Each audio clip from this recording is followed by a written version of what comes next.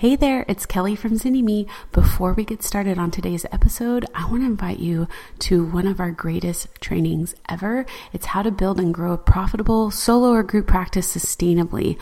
All you got to do is check it out at zynnyme.com/podcast. All right, on to our episode. Hey everybody, this is Kelly from Zynnyme, and I'm joined with Leslie Baker, a marriage family therapist in California and author of Healing Feelings. Welcome. Hi, Kelly. Good to see you. Good to see you too. I've known you for a couple of years now, I guess. Yeah. And the reason why I invited you onto the podcast, we were chatting about this before we got started, was really I wanted people to hear from someone who's been doing this good amount of time and who has tried lots of different ways of growing a practice. And honestly, like if you meet Leslie, she's a hell of a lot of fun and dynamic and just, great to be around, and her energy is infectious. So I can see why she gets a lot done, honestly. But why don't you just share a little bit about where you're at right now in your practice? You have a group practice, right? I have I'm not exactly sure what you call it because it is a group practice in terms of I incorporated, and I started with interns, and then I moved to, it's a lot of work. It was a lot of work for me. I can't say that for other folks. It was a lot of work for me to just manage interns. So I brought in licensed folks. So right now I have a balance of 2 fully licensed, vetted folks. And I just brought in, interns rotate. Yeah. So they come in and they come out. And that's what was a hard issue for me. So different people manage things differently. For me, I needed help because I was doing a lot of other things. So having licensed clinicians on board who were doing what I would call leadership roles was really helpful for me. Cool. So one of my clinicians is a man by the name of Ryan Guterslow, and he does the clinical work. So he supervises the interns. He coaches them, trains them, and they are under his purview with the support of my other licensed clinician, who is also a Gottman certified therapist, and her name is Lamel Firestone. So those two work together, and they support our interns. Cool. And on the other hand, Lamel has her own specialty in her own right, and then what she does is she works with working all of our Gottman workshops. So I work with her, and then she does that. So we also offer that in particular in terms of art and science of love, 7 principles. And so she does that. She's kind of the head of that, organizing that. And then she also has some play therapy training. And so when my supervisees are learning about Gottman, so they all do that, and are learning about play therapy, each one of my supervisors has gifts that they give, and then I come in and give gifts about all of that. Okay. Wow. So first of all, just to clarify for people that are listening outside of California. So in California, we use the term intern, right, for people that have graduated and are earning their hours. So in some places it's an associate, some places it's pre-licensed. So it's just, so it's people that have their degree, but they're getting their hours towards their full licensure. Right. And one of the things that I am really big on is when people take in interns is that you're there to mentor and educate. And I love that they're getting all this cool, specific kind of training from you, and that you see it as like a gift, which that is just awesome. Yeah. And I think, and if you guys can hear this from Leslie, it's teamwork. It's not a one woman show at all. It had to change. And the other thing is that California is going to associates. Yes. So as of January 2018, I get to update my website. You're so excited to make all these changes. So cool. So I'm lagging a little bit on their business cards because all over again. I know, right? That got to keep up with the times. I think it's a good change, but it is a pain when it comes to all of those little technical things of where our titles show up for sure.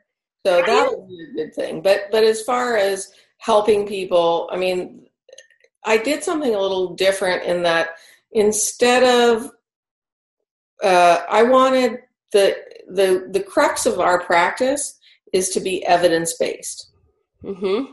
So it's a different kind of a niche because I have a hard time, as you well know, to settle down into one thing.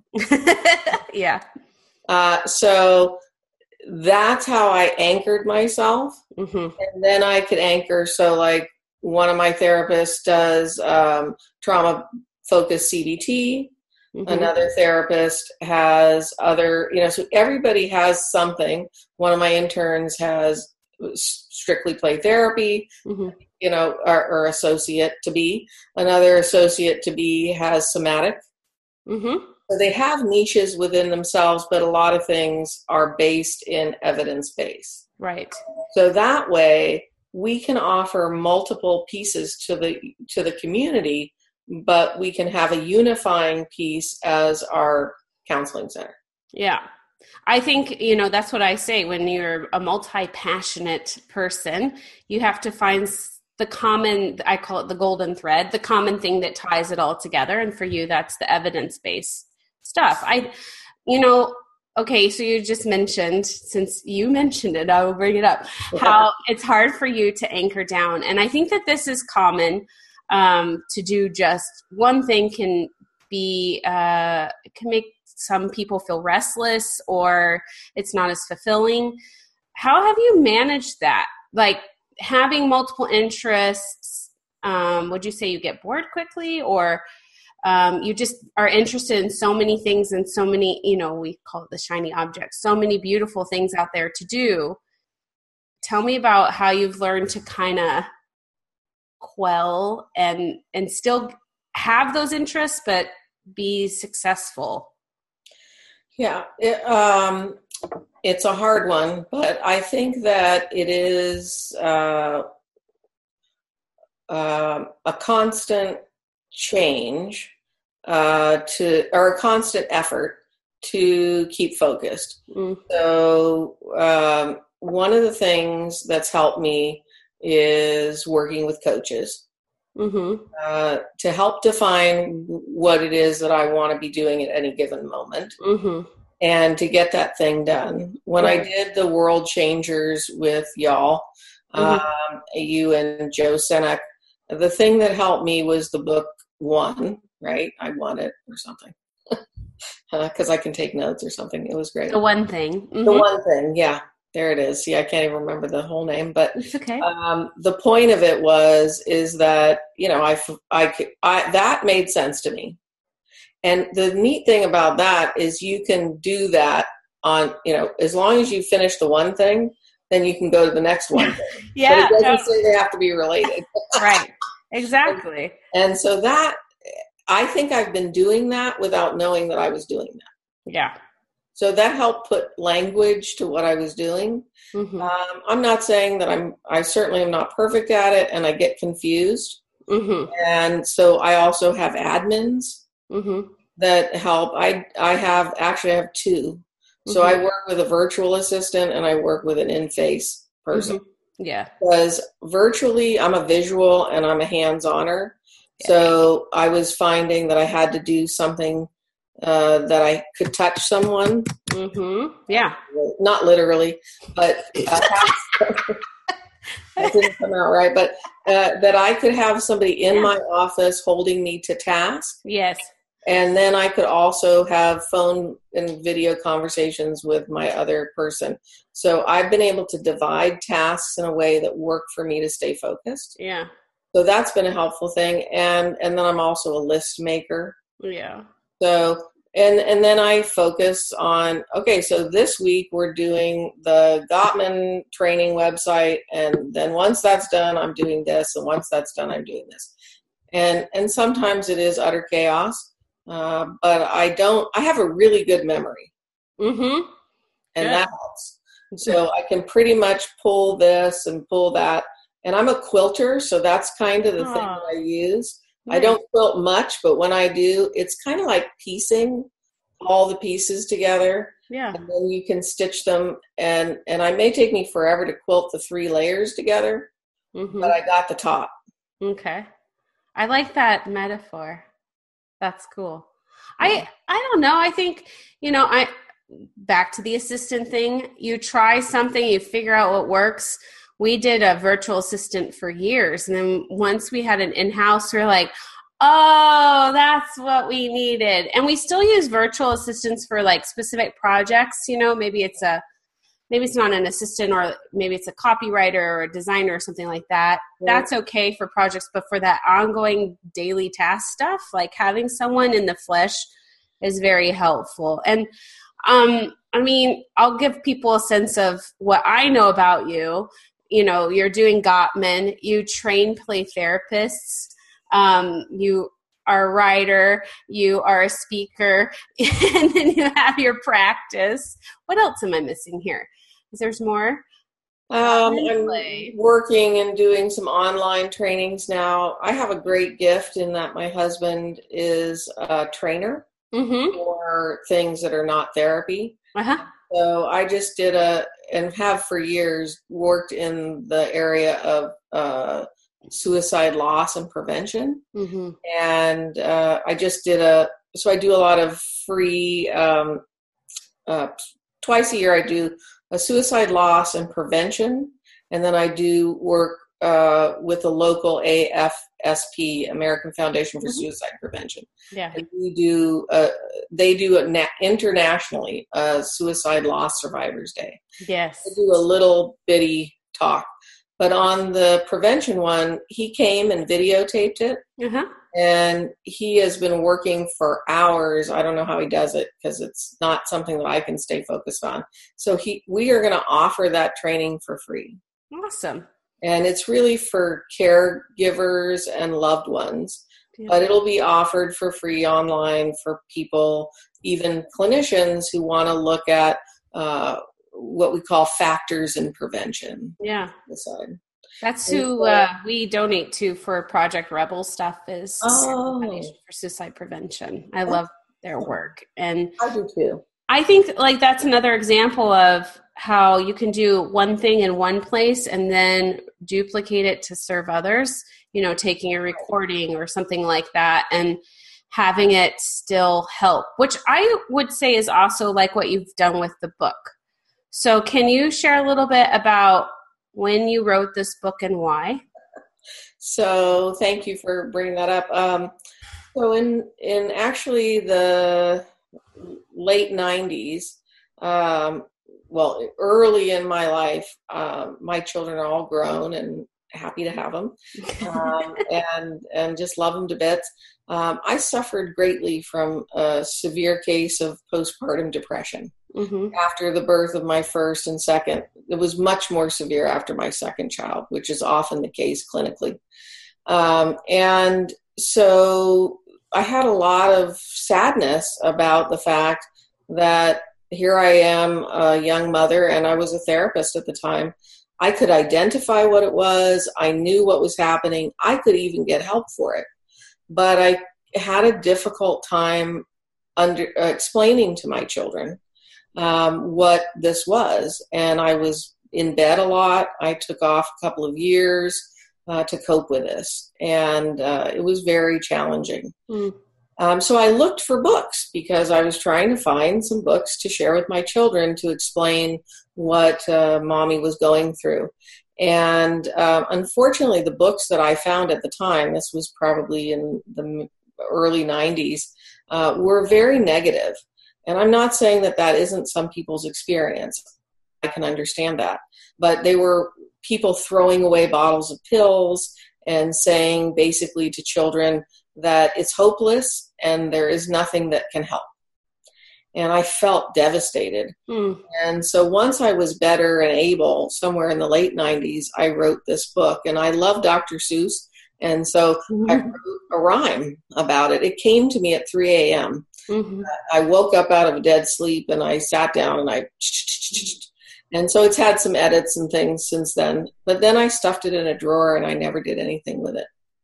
For all the reasons why I think I can say that I did that, which is, it's nobody needs to hear this. I'm ashamed to show it. People are going to read this and think I'm cuckoo. And all those reasons. So finally I pulled it out of the drawer and I did submit it around, and that was hard because there was about 6 million. Well, there wasn't that many. I didn't have that many stamps. It felt that way though. Right. So a lot of rejection letters. And then finally I got it published through, I suppose what you say, partly vanity and partly evaluative publishing. And so I published it, and I ended up with a really lovely artist named Greg White, and there it is. So Healing Feelings. Initially, it was published in 2010, and I found the publisher went out of business relatively quickly, and I didn't do anything with it for a while. So then time passes and I decided to go ahead and republish, and that's what we've just done. So I made a bunch of edits, and we were able to keep the artist and keep the folks and that did the beautiful artwork. And here it is. So we're actually relaunching it, and here it is. So the focus of the book is to help a parent, a caregiver, a therapist, a social worker, anyone who's a caregiver, an adopted parent, anyone who's working with kids, to sit down with them and open the conversation. It talks a lot about feelings, and so there's feelings identification. There's helping kids understand that feelings slip and slide and are not a very helpful guide. At times for grown-ups, and to really help children understand that parents can get help, and that they might go talk to a feeling healer, sorry, my dyslexia is showing, and that they may even see a doctor too who may help their feelings not feel so blue. And the crux of the book is I wanted my kids to know, and even one child to know, that they're not responsible for how parents feel. Yeah. And that they can't make people feel different things. And so it's out of that I wrote the book. I really wanted my own children to know that they didn't cause what happened to mommy, and they weren't the reason for the season. So that's it. I love it. It's really... it means a lot to me. Yeah. And it kind of shares a little bit about that mommies and daddies can get help. And the other important thing to me is I tried to make it really diverse. So in terms of not just cultural characters, so there's some lots of different culture characters. But also, if you notice, I love my little feelings. I know, they're so cute. I was telling Leslie when I saw the cover, I was like, this is really fun. And then, if you'll notice, even the grown-ups, they actually are the colors of some of the feelings that they might be feeling. That's cool. So it was originally, and then I know not everybody does therapy in a chair, but, especially for kids. But remember, this is for, speaking about adults. So people have asked me, why doesn't this have play therapy in it? Because this is about grown-ups going to therapy, not and explaining that to kids. Mm-hmm. It's not really about talking about children going to therapy, although certainly there's plenty of lovely books about that. Yeah. Well, I want to go back and kind of break some of that down, what you were bringing up. The first thing to say, since we've been on this series of kind of talking about multiple streams of income and growing your practice and doing things outside of the one-on-one world, the biggest thing that I find and that I coach people through is you're usually most successful when you bring your own story in. And I mean, really, if you think, I mean, that's what this book is. It's your story. I mean, it comes from your own experience and place of pain and also the hope that you found and to give your kids. And I think that that's what makes it even more special. And then the other aspect of, tell me about, you put it in a drawer. Why did you bring it out again? And how did you kind of get over that hump of, I'm going to be judged? Because I think there is a lot of that. And we can say, for all the acceptance that therapists want to give to their clients, when it comes to each other, we struggle. And we have a lot of fears, shame, concern for being judged. How did you manage that too? Hey, it's Kelly. Are you enjoying today's episode? There is so much more to starting your private practice. That's why we created Business School for Therapists.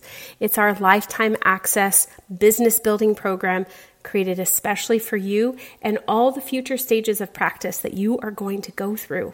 If you're ready to join a community that supports you, that to have access to a massive library of private practice trainings covering everything from creating your vision to setting your fee to getting you legally covered and more, this is for you. Simply go to bit.ly/therapist business school to get started.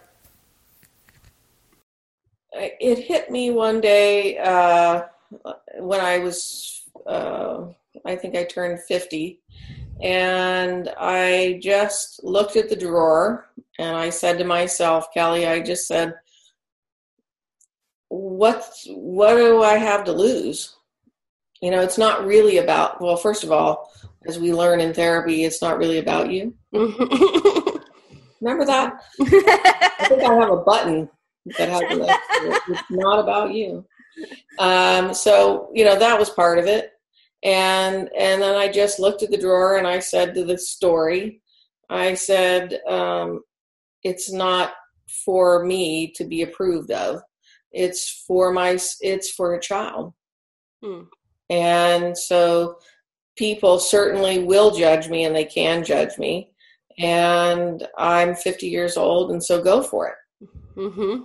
Like, here I am, world, you know, give me your rap, and okay, like, I can handle it. Mm-hmm. And so, and really it's not about me anyway, if you are. So, I guess I just felt that the message was more important, and that what I'm trying to do in my heart of hearts is not be a star and not be about me. It's about the children. Yeah. And I wanted the kids, you know, so many, you know, kids are egocentric anyway. Mm-hmm. So when you do play therapy and you work with children, you realize that they carry a burden sometimes that they're thinking with magical thinking and developmental thinking, that they have more power than they truly do. And so I just wanted to lift that a little bit. Yeah. And then you take yourself out of the equation. Yeah. And then it becomes more of a gift to be about maybe communicating. And one of the greatest gifts I got out of it is my sister has twins, and at the time I think her son and daughter twins were in elementary. And her son went to the school library and told the librarian to order the book for the school. That's awesome. And so that was just so moving, because to me that his care about that he wanted to help other kids, to have that book in his school. Yeah. You make me So want to cry. if that's the only book that got bought, like, Yeah. yay. Yeah, exactly. And I think, I hope I'm sure people are resonating with this, but it's sort of the get out of the way, but just realizing that there's someone that needs that. And that can be a big motivator. And when our egos are wrapped up in a book, a project, a retreat, that is a recipe for getting stuck, I think. And then the other thing you brought up was the rejection. I think, my experience, I was talking to someone yesterday who said that, was alluding to like that sometimes I get put on a pedestal, which I think is weird. But, people say, oh, look at what Kelly and Miranda have created or something. But there's lots of failures behind before we got to boot camp or before we got to Most Awesome. And I think, and I'm so appreciative of you sharing, like, there's a lot of rejection that came first. Oh, yeah. And some people, they create something and the immediate, like, it didn't work out, I'm done. And there's something about being persistent, about knowing, like, no, this needs to happen, and you didn't give up. So what was that process like to be rejected and to keep going? Well, at the time, I think it was hurtful to a certain degree. Mm-hmm. Right? You look at your work and you think, the bigger publishers. I was in between the time of the only good works are published by big companies, and if you do a vanity publishing or an online publishing, that's no good. Mm-hmm. So now I think there's much more acceptance for we are in the self-publishing era. Mm-hmm. So I wasn't in that. So I had to grapple with the idea that, it's not about who's publishing my book. It's about that I want to get it out there. Mm-hmm. So again, it's another bit of removing yourself. So I don't think I conquered it completely. Sometimes I just wouldn't say, I just wouldn't say how it got published. But, so there was a little shame in it, but Sure. But I think the rejection letters were like, oh, so I'm no good. So I'm good. And then I remembered, oh, yeah, it's not about me. Mm. And I also could help myself rationalize it to the point of going, oh, that's right. This is about a stigma topic. And people don't like to write about, people like to write about stigma topics. People don't want to publish about that because it's a micro community. Yeah. Right. So that helped freed me. So a good defense mechanism is rationalization. So yes. Mm-hmm. Yeah. So I've learned that, Freud's, all of his defense mechanisms, Mm-hmm. They're also good for you. Mm-hmm. So don't worry about that. So if you're rationalizing and doing a few of those things, a little denial doesn't hurt. Use some of your goodies to help you break through. Yeah. And so I borrowed some of my little things, Uh-huh. and that helped me break through to be able to cope with the rejections. Mm-hmm. And then you just do it anyway. And I'm not saying I didn't struggle, because I did. Mm-hmm. And even with the republishing, I struggled. Does anybody want to see it? Does anybody want to hear it? Should we do this? Should we not do this? Do I post republished? And I just decided not to do that because there's people who've never heard of it before. But I think that if you stick with your goal, I think what's helped me is my goal is to reach children, and not just clinicians, but to help people. Then keep your eye on the ball. Mm-hmm. And the rest is flutter. Flutter. I think that should be the shirt. The rest is flutter. And if you can just stay focused, so my goal really is with this book is reach children through a grown up. Most children don't shop. Well, at least, excuse me. Then that's my goal. Yeah. And if all I do is take it, carry my little book as a calling card, and I take it here and I take it there and whatnots, or I do whatever. My goal is not to even sell it to the person, although that's nice, is to get it to the child. Yeah.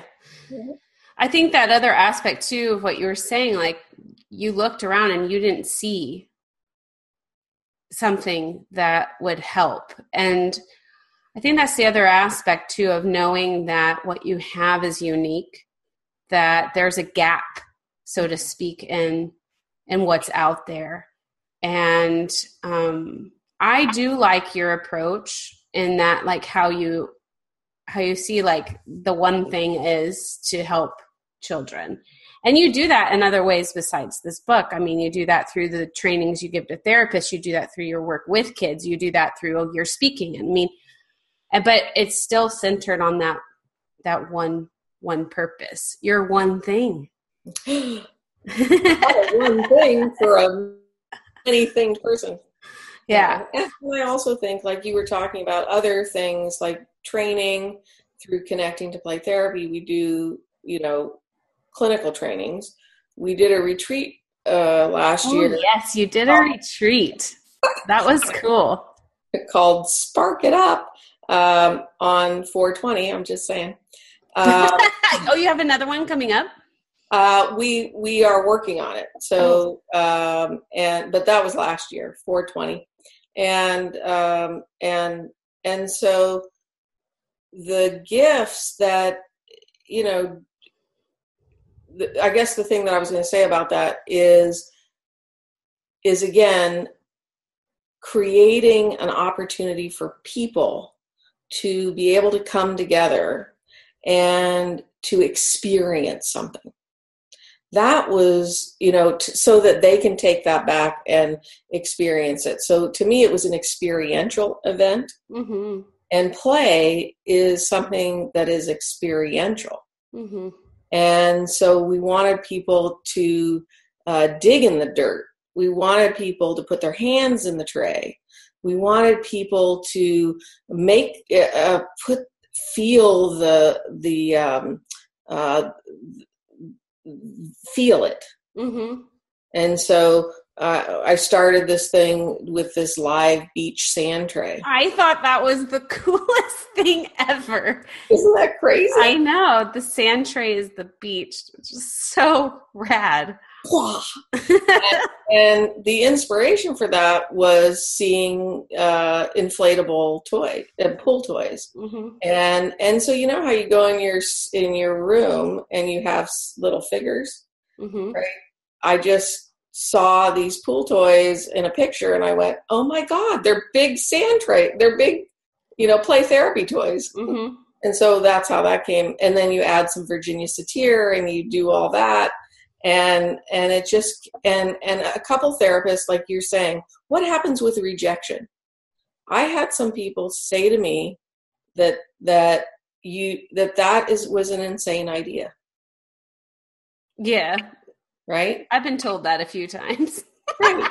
And that you're completely lost your mind, mm-hmm. and that people don't need that. Mm-hmm. And that when you do that together on the beach with these big inflatable pool toys, that will just be kind of faldy-raldy, that there will be no movement for people personally. Mm. And so I said, okay, I get it. I'm still doing it. Mm. So we went out to the beach and we put out all this stuff, and I will have a video about that sometime, and with the directions on how to do it. And people were blown away. And I never expected people to have such an emotional reaction, Kelly, but they did. And I was honored, and it was a privilege to stand on the sand with people. So much so that there was even one participant. We had a dragon that was deflated. And I thought, maybe we should take that out of the lineup and of the pool toys. And somebody said, no, just leave it. sure enough, a person went over and lifted that deflated dragon over their head and said something to the effect of, "I'm feeling deflated." So even in a sense of, and I wouldn't say it's rejection, but questioning of your idea, or thinking that you're nuts, or thinking that, and making, a sense that your idea is deflated, like, don't buy it. Mm-hmm. Like, you're inspired, so go with it.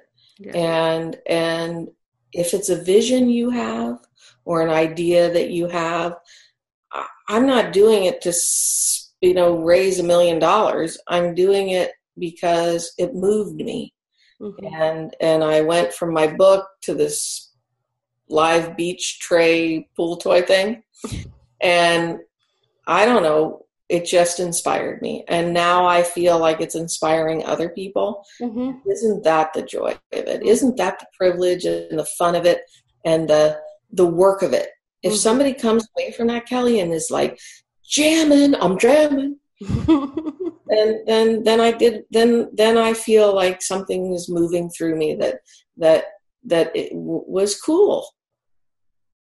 So if anyone that's watching or listening now probably has an idea of why I like you so much, and why, I mean, when I saw, like that you had the event, and then I saw like this beach sand tray, and I've told so many people about it because I think it's so smart and just fun, but behind it is your heart. And I mean, spend an hour with you, and I'm sure everybody has already seen it just in us talking. And so I appreciate you sharing like just what it's been like. And I'm hoping this gives some clarity to someone that's listening. And if somebody wants to reach out to you, or they want to go do some beach sand tray or learn from you, how do they do that?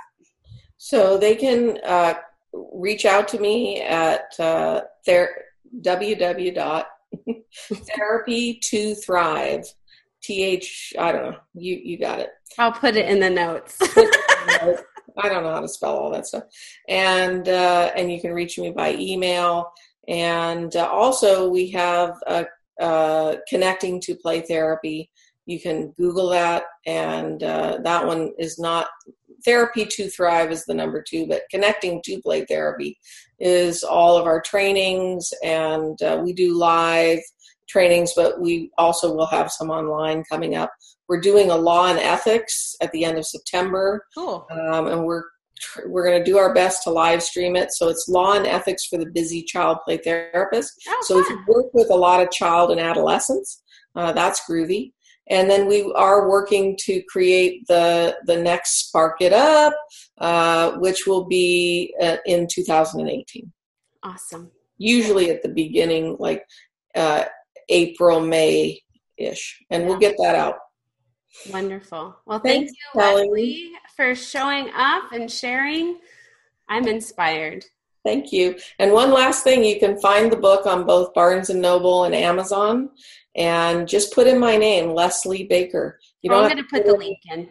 Yeah, you don't have to put any MFTs or anything. Just give the Baker name and poof, it'll be right there. Sweet. All right, you guys, if you have questions, comment below or check out Leslie. She's someone that you want to learn from. So, all right, till next time. I hope you loved today's episode. If you're a therapist who's tired of those long hours, low pay, and constantly battling burnout, don't forget our free video training designed just for you on how to build and grow a sustainable, profitable solo or group practice.